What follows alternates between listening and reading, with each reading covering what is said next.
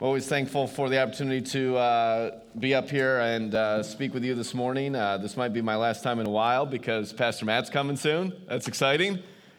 We're excited about that, and we look forward to him coming in just a couple of weeks. He'll be starting. So this is an exciting time, but I'm thankful for this privilege. When we finished out our last series, PJ was kind of looking ahead and recognized that we had a few weeks of preaching to fill, and so he sent me a message and asked me what date would work for me, and I picked this one without knowing it would be Father's Day. So kind of like with BJ, I just wasn't really on my radar at that point. This was several weeks ago, and so I'm probably not the most qualified person to speak in front of you on Father's Day about fatherhood, but we'll just let God's word speak for itself, and hopefully you'll be challenged today.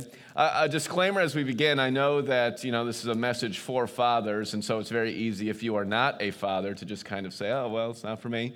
But I would challenge you not to do that. I would encourage you to gain from our message this morning what God has for us. But as we begin, I just want to go through some statistics of fatherhood. You can find various statistics about fathers, and specifically there are lots of statistics about what happens when a child does not have a father in the home living with them. These statistics I'm going to read for you are from the National Fatherhood Initiative. The latest that these statistics came out was in 2015, I believe, so these are a few years old, but I couldn't find really any newer research that's out there. But 1 out of 3 children growing up in America does not have their father in their home with them. 1 out of 3. Children, specifically girls who grow up without a father in their home, are 7 times more likely to become pregnant as a teen. I thought this was interesting. A child growing up without a father is twice as likely to suffer from childhood obesity.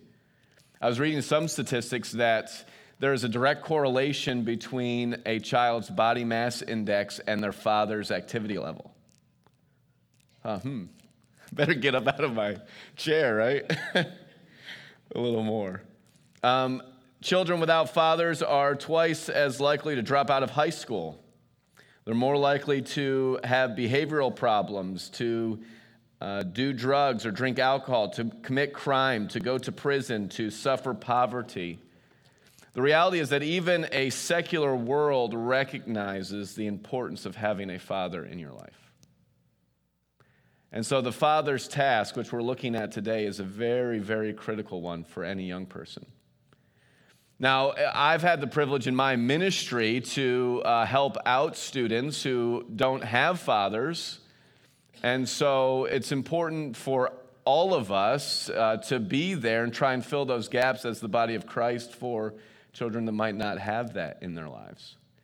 I grew up in a divorced family. My parents were divorced when I was very young, and it's something that it's the most difficult thing that I've had to deal with in my life up to this point. It is a very, very difficult thing not having your father at home with you. And I spent a lot of my years growing up very bitter and very angry at both of my parents for it. And so the father's task is an incredibly critical one in the life of any child. And I want us to appreciate that and to sort of analyze what that task is this morning as we begin our time. So, if you have your Bibles, please turn to Ephesians chapter 5. Ephesians chapter 5. We're going to start reading in verse 25, which you might think is an odd place to start in a message about fathers. But what we're going to look at today is I believe that the father's task is broken down into 2 areas, that there are 2 primary functions that the father is to have and perform. Task number 1, I believe, is found here in Ephesians 5. Task number 1 is to love his children's mother. I am absolutely convinced that the most important thing I can do for my children is love their mom. I'm absolutely convinced of that. And so I think that as we look at the father's task, that this is where it needs to start. And so we're going to look at this love this morning. We're going to start Ephesians 5, verse 25. I'll be reading from the NIV. The words will also be up on the screen. We're going to read to verse 33. Here's what it says. Husbands, love your wives, just as Christ loved the church and gave himself up for her, to make her holy, cleansing her by the washing in water through the word, and to present her to himself as a radiant church without stain or wrinkle or any other blemish, but holy and blameless. In the same way, husbands ought to love their wives as their own bodies. He who loves his wife loves himself. After all, no one ever hated his own body, but he feeds it and cares for it, just as Christ does the church. For we are members of his body. For this reason, a man will leave his father and mother and be united to his wife, and the two will become one flesh.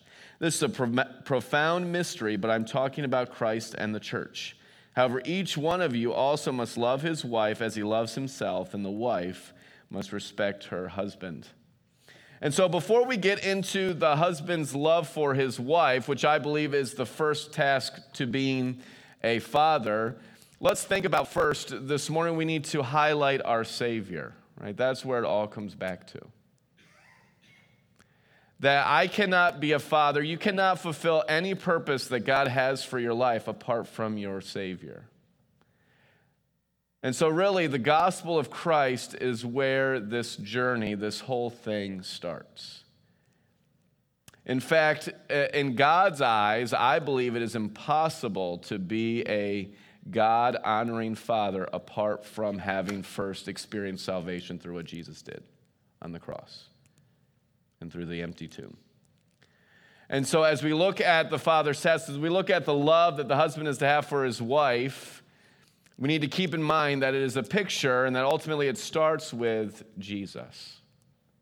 And so I would encourage you that if you do not have a relationship with Jesus, or if you're struggling in that relationship, that you need to make that right. And God then will use you in tremendous ways. Now, I believe there are 4 kinds of love here that are listed, again, looking at Christ as the example that a husband is to have for his wife. The first is sacrificial love. Sacrificial love. He gave himself up for her, obviously speaking of Christ. And so Christ gave up a lot of things for our benefit. He gave up his position in heaven. He was ruling and reigning with the Father, and he came to earth to be born as a baby. He gave up his control.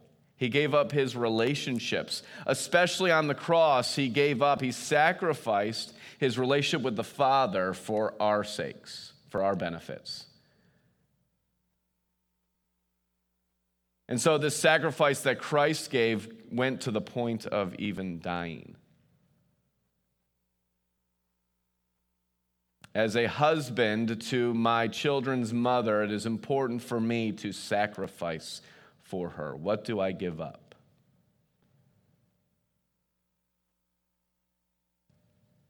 What do you give up? What do you sacrifice? Having any relationship that is worthwhile requires sacrifice, right? Any relationship you can have, that's worthwhile, it requires a sacrifice. Whether it's to a spouse, to your children, to your parents, whatever it is, it's going to require you to sacrifice something for their benefit. Real love cannot exist without real sacrifice. And so this is an important part of the love that husbands are to have for their wives. Sacrificial love. Gave himself up for her. Second kind of love is purifying love. It says to make her holy. Christ died to make us holy, to sanctify us, to separate us apart for his purposes. I need to have that same kind of love for my wife. I need to protect my wife from sin. I need to seek my wife's holiness. As a husband, that is your responsibility. That's a very, very big task. That my wife's spiritual condition is part of my responsibility. As I was thinking about this, my mind immediately went to, are there things that I do? Are there choices that I make? Is there a way in which I live that tempts my wife to sin? Do I live in such a way to cause my wife to be tempted to fear, to be anxious, to covet? Or do I protect her from that? Do I seek to do all I can to ensure that she is free from temptation that comes from me? Can I tell you, my biggest fear as a husband, this is my biggest fear as a husband, is that my wife would look at another husband or another wife and think, man, I wish I was her, or look at how great her husband treats her. I wish my husband would do that for me. That's my biggest fear, right? Don't want to live in such a way so that that happens. That's my responsibility. Purifying love to make her holy. Do I live in such a way to protect my wife from sin? Third kind of love is caring love. It says, as your own body. As your own body. Caring love. This is the tender, sweet love. Think about your own body, right? You don't hate it, you feed it. You care for it. In the same way, I need to have that for my wife. I need to supply her comfort. Something big in this area that I was thinking about is that I need to be aware of my wife's preferences, right? This is a big aspect of caring love. What does my wife care about? What does she prefer? What would she want to do? What does she like?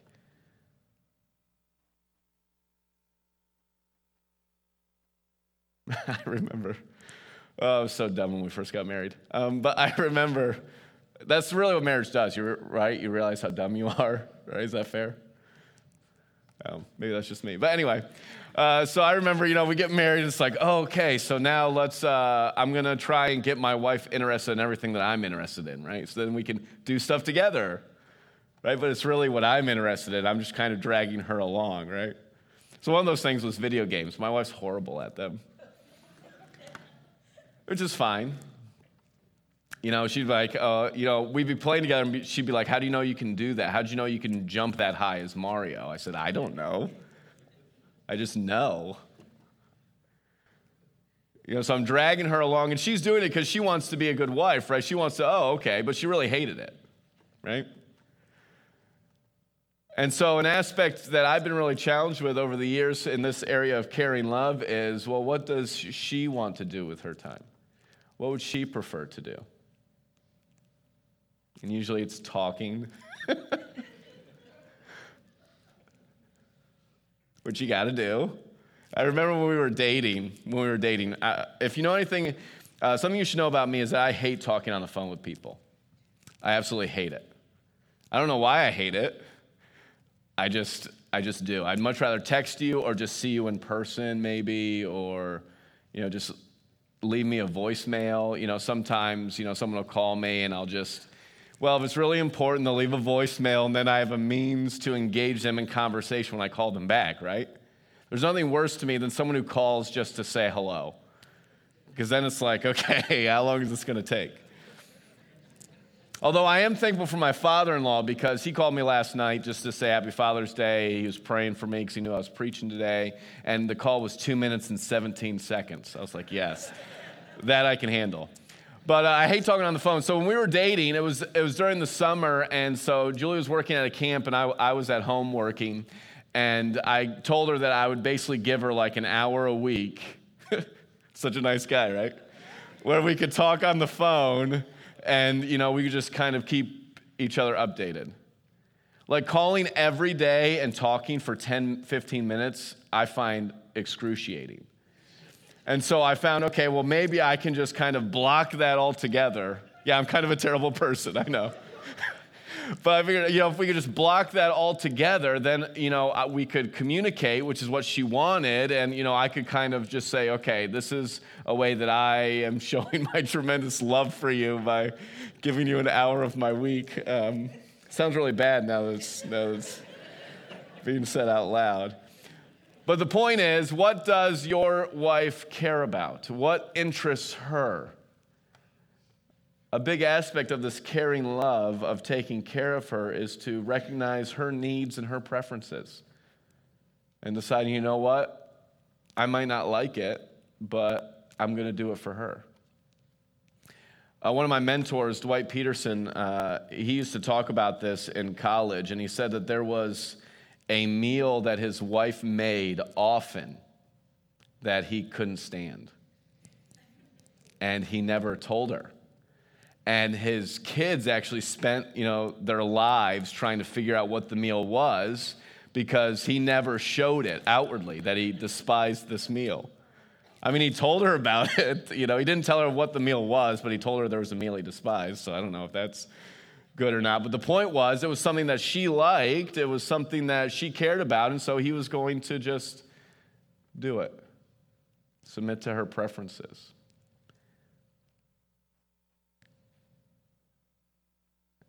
I am not, I know I'm talking a lot about this caring love because it's probably the area I struggle with the most. I'm not a very sweet person. Tender is not a word that you could use to describe me. And so it's something that I think is very important and something that I want to strive to do. So we have sacrificial love, purifying love, caring love. The fourth kind of love that we see in this passage as we look at the father's task of loving his children's mother is unbreakable love. Unbreakable love. And the two will become one flesh. This leave and cleave idea. There is a permanence that God wants for marriage. There is a lack of independence that God wants in marriage where two become one. Let me just stop there and just share a little bit more about my story. Some of you might be in a situation where you have experienced divorce, or maybe you're separated in some way from your former spouse or your child's parent or what have you. That's a really hard thing to deal with. It was very hard for me to deal with. But let me just say that you can still show respect and love for that person anyway. I didn't have a great relationship with my father growing up, but something I would say about him is that he never said anything negative about my mom in front of me. That was a big deal to me. That was a very big deal to me. I did not want to be in a situation as a 15, 16-year-old who felt like he was raised by his mother predominantly to hear my father criticize her or badmouth her in front of me. And he never did. And so even if there is separation there can still exist this common love for the benefit of any children that might be involved. But God's design, as he says here, is for this love to be unbreakable. This idea of leave and cleave, that I leave my mother and father, I'm joined to my wife, we become one, there's no independence. And so I would challenge you that there should not be any area of your life that is kept from your spouse. There's nothing that should be off limits for them to know about, for you to engage in them with. That when decisions are made, that you make them together. This is an important aspect of love. I talked earlier about purifying love and not causing your wife to covet. And I think that when there is this closeness, this dependence on each other, that it really strengthens and builds a meaningful relationship. And so we see these four kinds of love that a husband is to have for his wife, and I believe that this is the first important task of fatherhood. Again, I'm going to say it again. I'm absolutely convinced that the best thing I can do for my kids is to love my wife. I'm convinced of that. That when they look at our relationship, when they know that daddy loves mommy, that it is a big deal, that it is a comforting thing. It creates an environment where they can really thrive. I really believe that. And so as we think about this Father's Day, as we think about these two tasks, the first one being to love your child's mother, how are you doing? How is that relationship?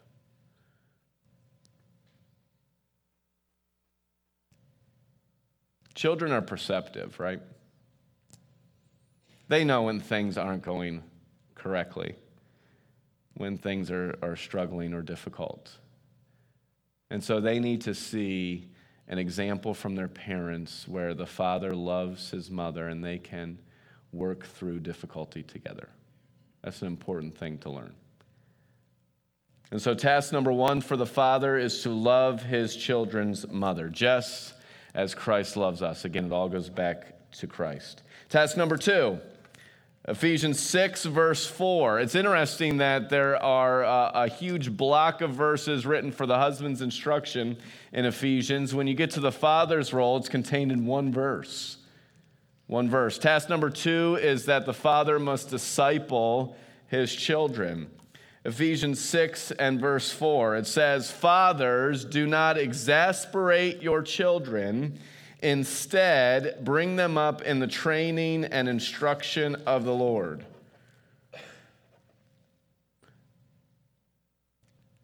This verse, although it's small, shows us what discipleship is not, and it shows us what discipleship is. First, what discipleship is not. It says, do not exasperate your children. This word exasperate is a really interesting word. And in fact, you can read a number of commentaries, and it's very often difficult to kind of perceive what exactly this word is. But this does not mean anger. Doesn't mean anger. Which is good, because even my 3-year-old, in a moment of anger, has told me he hates me, right? Now he feels bad about it. He starts crying. He's like, "I'm sorry, I didn't mean it." Stomps up the stairs. But this does not mean anger, right? The reality is a good parent is going to cause anger to well up in their child at some point. That's the reality.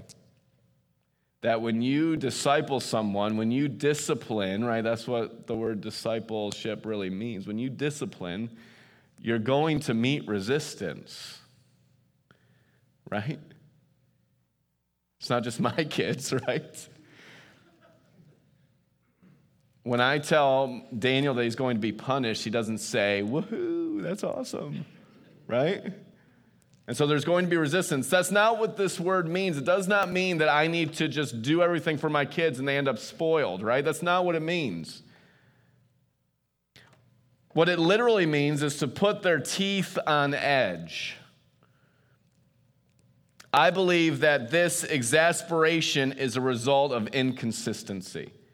And I believe that that's what Paul is trying to teach us. That as a father, it is important that I am consistent in how I raise my children. I think consistency is an important factor. And this is something we all struggle with. I think there are a few areas in which this inconsistency can flesh itself out. Let me just list a few, and then I want to talk about a couple that I struggle with. Overprotection, I think, is a way that I can be inconsistent, that I can put my child's teeth on edge. Favoritism, expectations that are too high, discouragement. And I'm sure there are a whole list of others that we could go through. But the challenge is, as a father, am I consistent? Something that I struggle with is discouragement. I shared that a little bit with you when I talked about parenting a few weeks ago. It's kind of cool how God did that. I talked about parenting a few weeks ago when we were going through our last series. Now I'm preaching on Father's Day. That's pretty neat. But I talked about how I often find myself, I think, struggling with discouraging my children. That when Daniel gets a 42 out of 43 on a math test, my first question is, what did he get wrong? I think, man, you're such an idiot. Like, that's good, 42 out of 43, right? I'd take it when I was a student.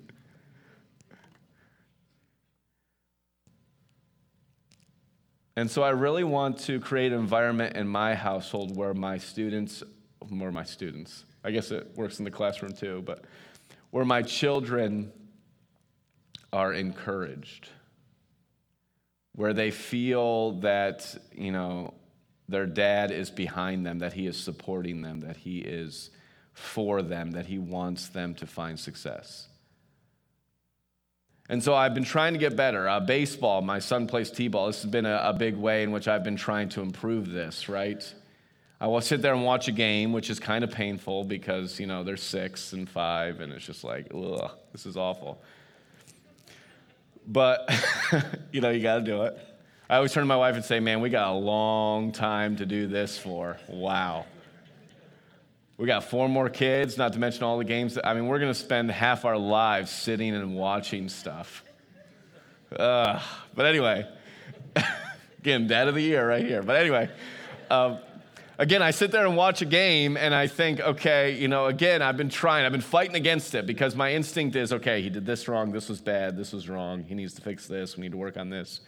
Instead of just saying, hey, man, good job, you played good, you did this well, you did that well, I want to create an environment, I want to, improve in this area of encouragement for my kids. I don't want them to feel like their dad is always criticizing them, is always pointing out their failures or their weaknesses, and that's something that I struggle with.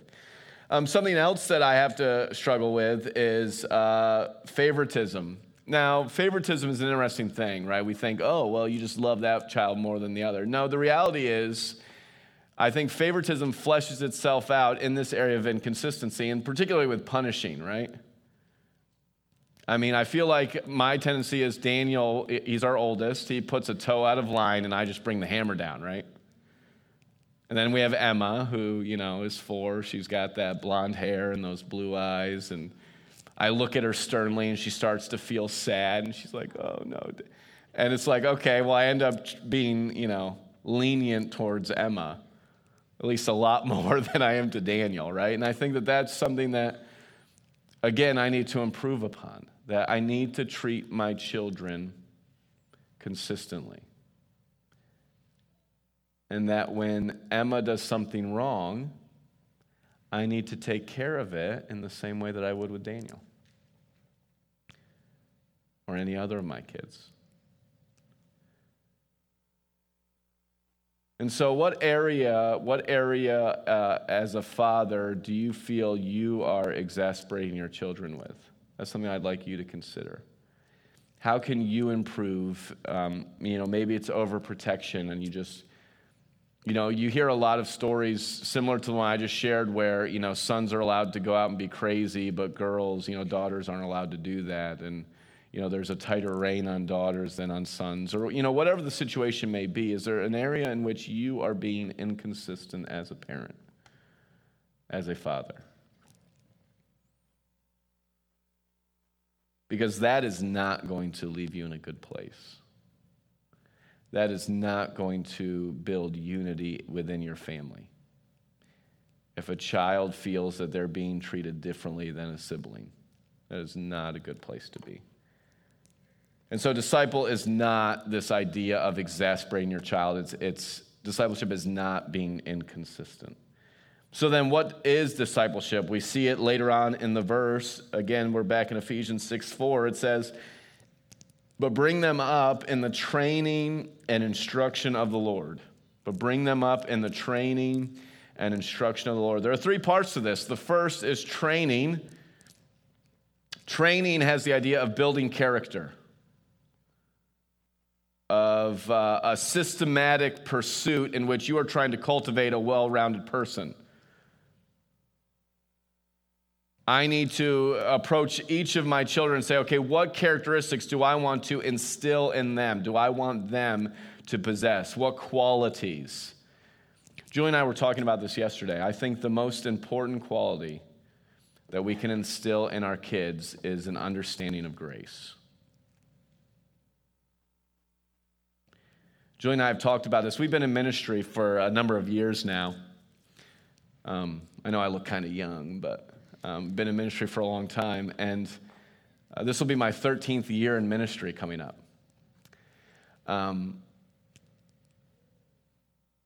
And I've ministered to unchurched kids. I've ministered to church kids. You know, as a teacher here at our school, I teach primarily churched kids. And you know, it was Julie's experience growing up too, where when you grow up in a Christian home and you get saved at 4, it's just like it's so hard sometimes to understand grace. It's so hard to appreciate the fact that even as a 4-year-old, you were a sinner bound for hell. Even as a 4-year-old, even my daughter Emma. And I think we lose that sometimes as parents, as growing up in a Christian home, and we boil down, Christianity to, well, here's what you shouldn't do, and here's what you should do because you want to make God happy, otherwise he's going to be sad and upset with you. And we almost build this works thing into our relationship with God. And I've seen it time and time again with student after student after student. Like, it is a common issue. Now, I don't know how to fully solve it. I think you could, make a good deal of money writing a book about it if you could figure it out. But Julie and I desperately want to instill grace into our children. Desperately. We want them to appreciate what they have so that their life, through the power of the Holy Spirit, can reflect what God has done for them. It's not about trying to, make sure that God's not angry with me. It's a response to his grace. And I need to do that as a parent. I need to show grace to my children. I'm going to share this story about Keenan. We were talking after the parenting class, and he came up to me afterwards and said, there was this one time where, I forget which child of his it was, but he had his child spank him. And he said, I'm going to take this punishment for you. And he just remembers how tearful his child got at this notion, because it's like, wow, my dad doesn't enjoy this. This is, an opportunity for my dad to show me grace and to experience that.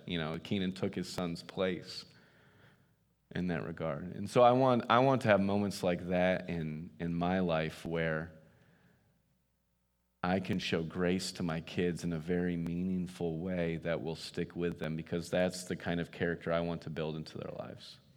I don't want them to grow up in a Christian home and just know the Bible backwards and forwards and understand, Scripture and say, oh yeah, I know all the right answers, but at the end of the day, they don't understand grace. They truly don't recognize the weight of their sin in light of a holy, perfect God. I want them to be able to appreciate that. And so what other characteristics you might want to build into your children, right? Really, integrity, honesty is something that is very important to me. Whatever it is for you, this idea of training is, how can I build character into my kids' lives? This also involves instruction. It says bring them up in training and instruction. Instruction is putting into the mind. This idea of instruction kind of follows the book of Proverbs and what it means. It's an encouragement, or it's a reproof that leads to correct behavior. I've been doing this with Judah quite a bit, because Judah's, at a stage in his life where he makes you doubt everything you're doing as a parent, right? Anybody have those days? You wake up and you're just like, man, my wife and I are failing as parents. Just look at Judah today. And so we've really been working on it. We've been working on this idea of instruction, of thinking through what the better choice is. I sit down with Judah after he has hit Benjamin. I sit down and say, Judah, now what did you do? Well, I hit Ben. I said, why did you hit Ben? Well, Ben hit me. I said, okay, I understand that. We've all been there. But what could you have done? What was a better choice? His response the last 5 times I've done this is, I don't know. We go over this every time, Judah. You talk to him. If you can't resolve it, come talk to your mom or I, and we'll provide a solution. So the next day, same thing happens. I sit down with Judah, and I say, Judah, what did you do? He says, I hit Ben. Why'd you hit Ben? Because apparently Ben has a hitting problem.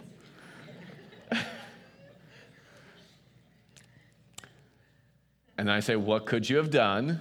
And his response is, I don't know.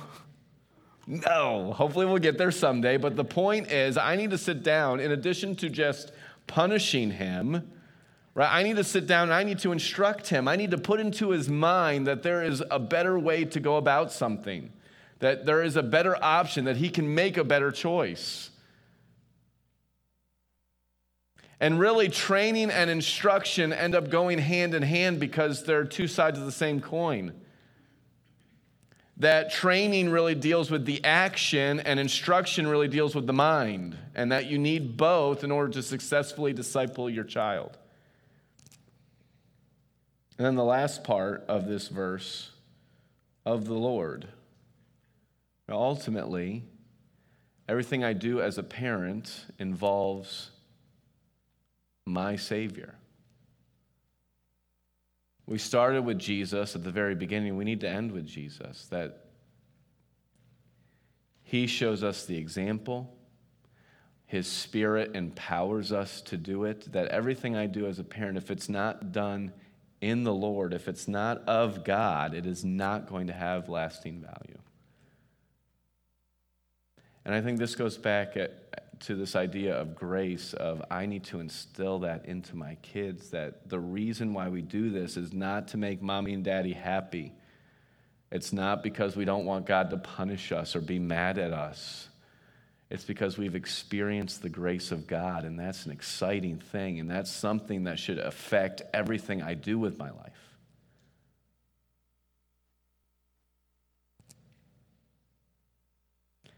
As we close our time, I want you to think about, especially you fathers, improvements that you can make in these 2 areas, loving your wife and discipling your children. We all have areas to grow in, and certainly I have more than most. But that's where I have to be humble, where I have to accept God's grace. I want to leave you with 2 challenges for you fathers as we close our time. The first is to practice humility. BJ alluded to this before we sang that last set about recognizing that, we are forgiven, that we have experienced God's grace, and there are times when I need to apologize to my children. There are times when I need to be humble towards them and recognize, what, I did not handle this correctly. I was not perfect. They know I'm not perfect. It doesn't do any harm in me telling them that, right? And so I think humility is something that every father, every successful father needs to have. That there's a recognition that I have made a mistake and I need to make it right. The second thing that I would challenge you with as we end our time is prayer. This is something else that Julie and I were talking about yesterday. My wife's pretty wise, is praying for my kids. I need to pray for my kids more, and I need to pray with my kids more.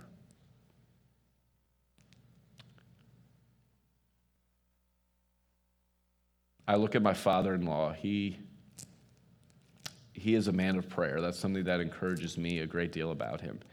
In fact, he's a pastor. He's been a pastor for 30 years now at the same church. And he prays for everyone in his congregation every day. He prays for his kids every day. He prays for his grandkids every day. He prays for his favorite son by marriage every day. That's what he calls me. Well, he has Julie, and Julie has 2 brothers, so I'm his only son by marriage. So it's not, I'm also his least favorite son by marriage, but he prays for me every day. And he tells me that. I want to have that same ministry towards my kids. I need to pray for them more. And then I need to pray with them more.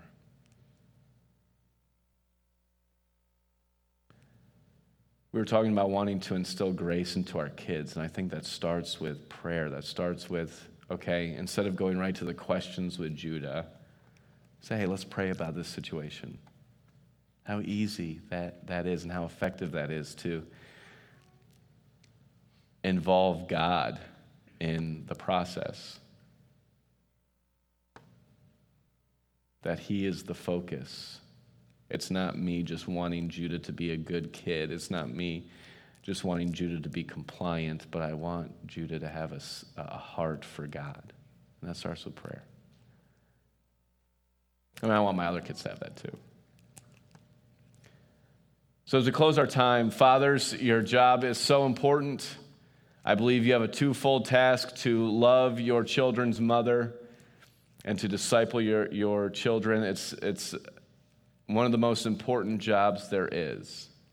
And so I pray that you are encouraged and challenged today as you think about your roles, whether you're a father or a grandfather, whether you're just a mentor. That's such an important role to someone who might not have that in their life.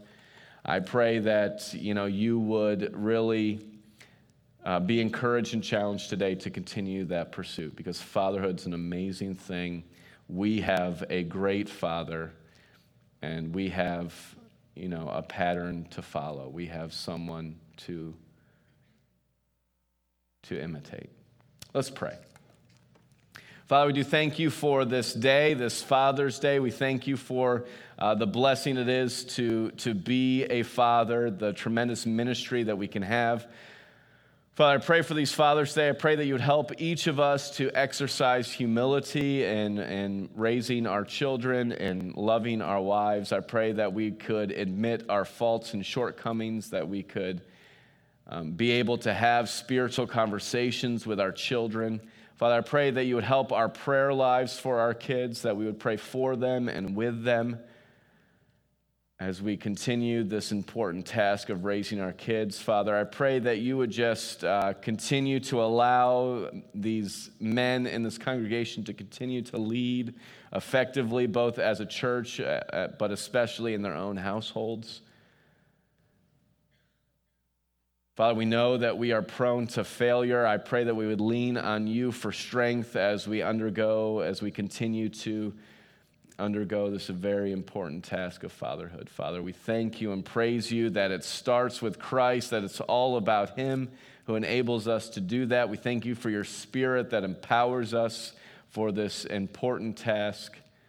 Father, I pray that you would stir within our hearts the desire and the need and the want to be the best, the most godly fathers we can be. We pray these things in Jesus' name. Amen. At this time, we'd like to ask Dr. Sheard to come on up. He is leaving on Tuesday for Burundi, Africa.